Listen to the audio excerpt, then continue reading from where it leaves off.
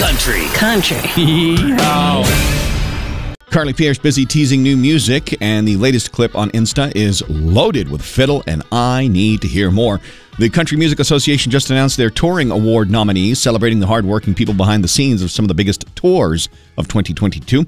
Mitchell Tenpenny has always wanted to play overseas, almost had a chance in 2020 before the pandemic. Now he's set to go, kicking off his overseas trip in Germany in March. Congrats Luke Grimes, who plays Casey on Yellowstone, just inked a major record deal with UMG Nashville. Want to learn how to make beignets? You can. If you follow Tim McGraw on socials, he just posted a how-to video. You can see it over at KFDI.com. Billboard just released its year-end top 10 songs of the year according to Airplay, and Parmalee's Take My Name takes the top spot.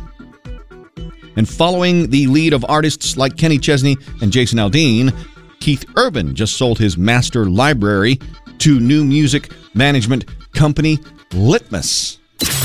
Keep the country on all day. More country music news at KFDI.com and the 101.3 KFDI app.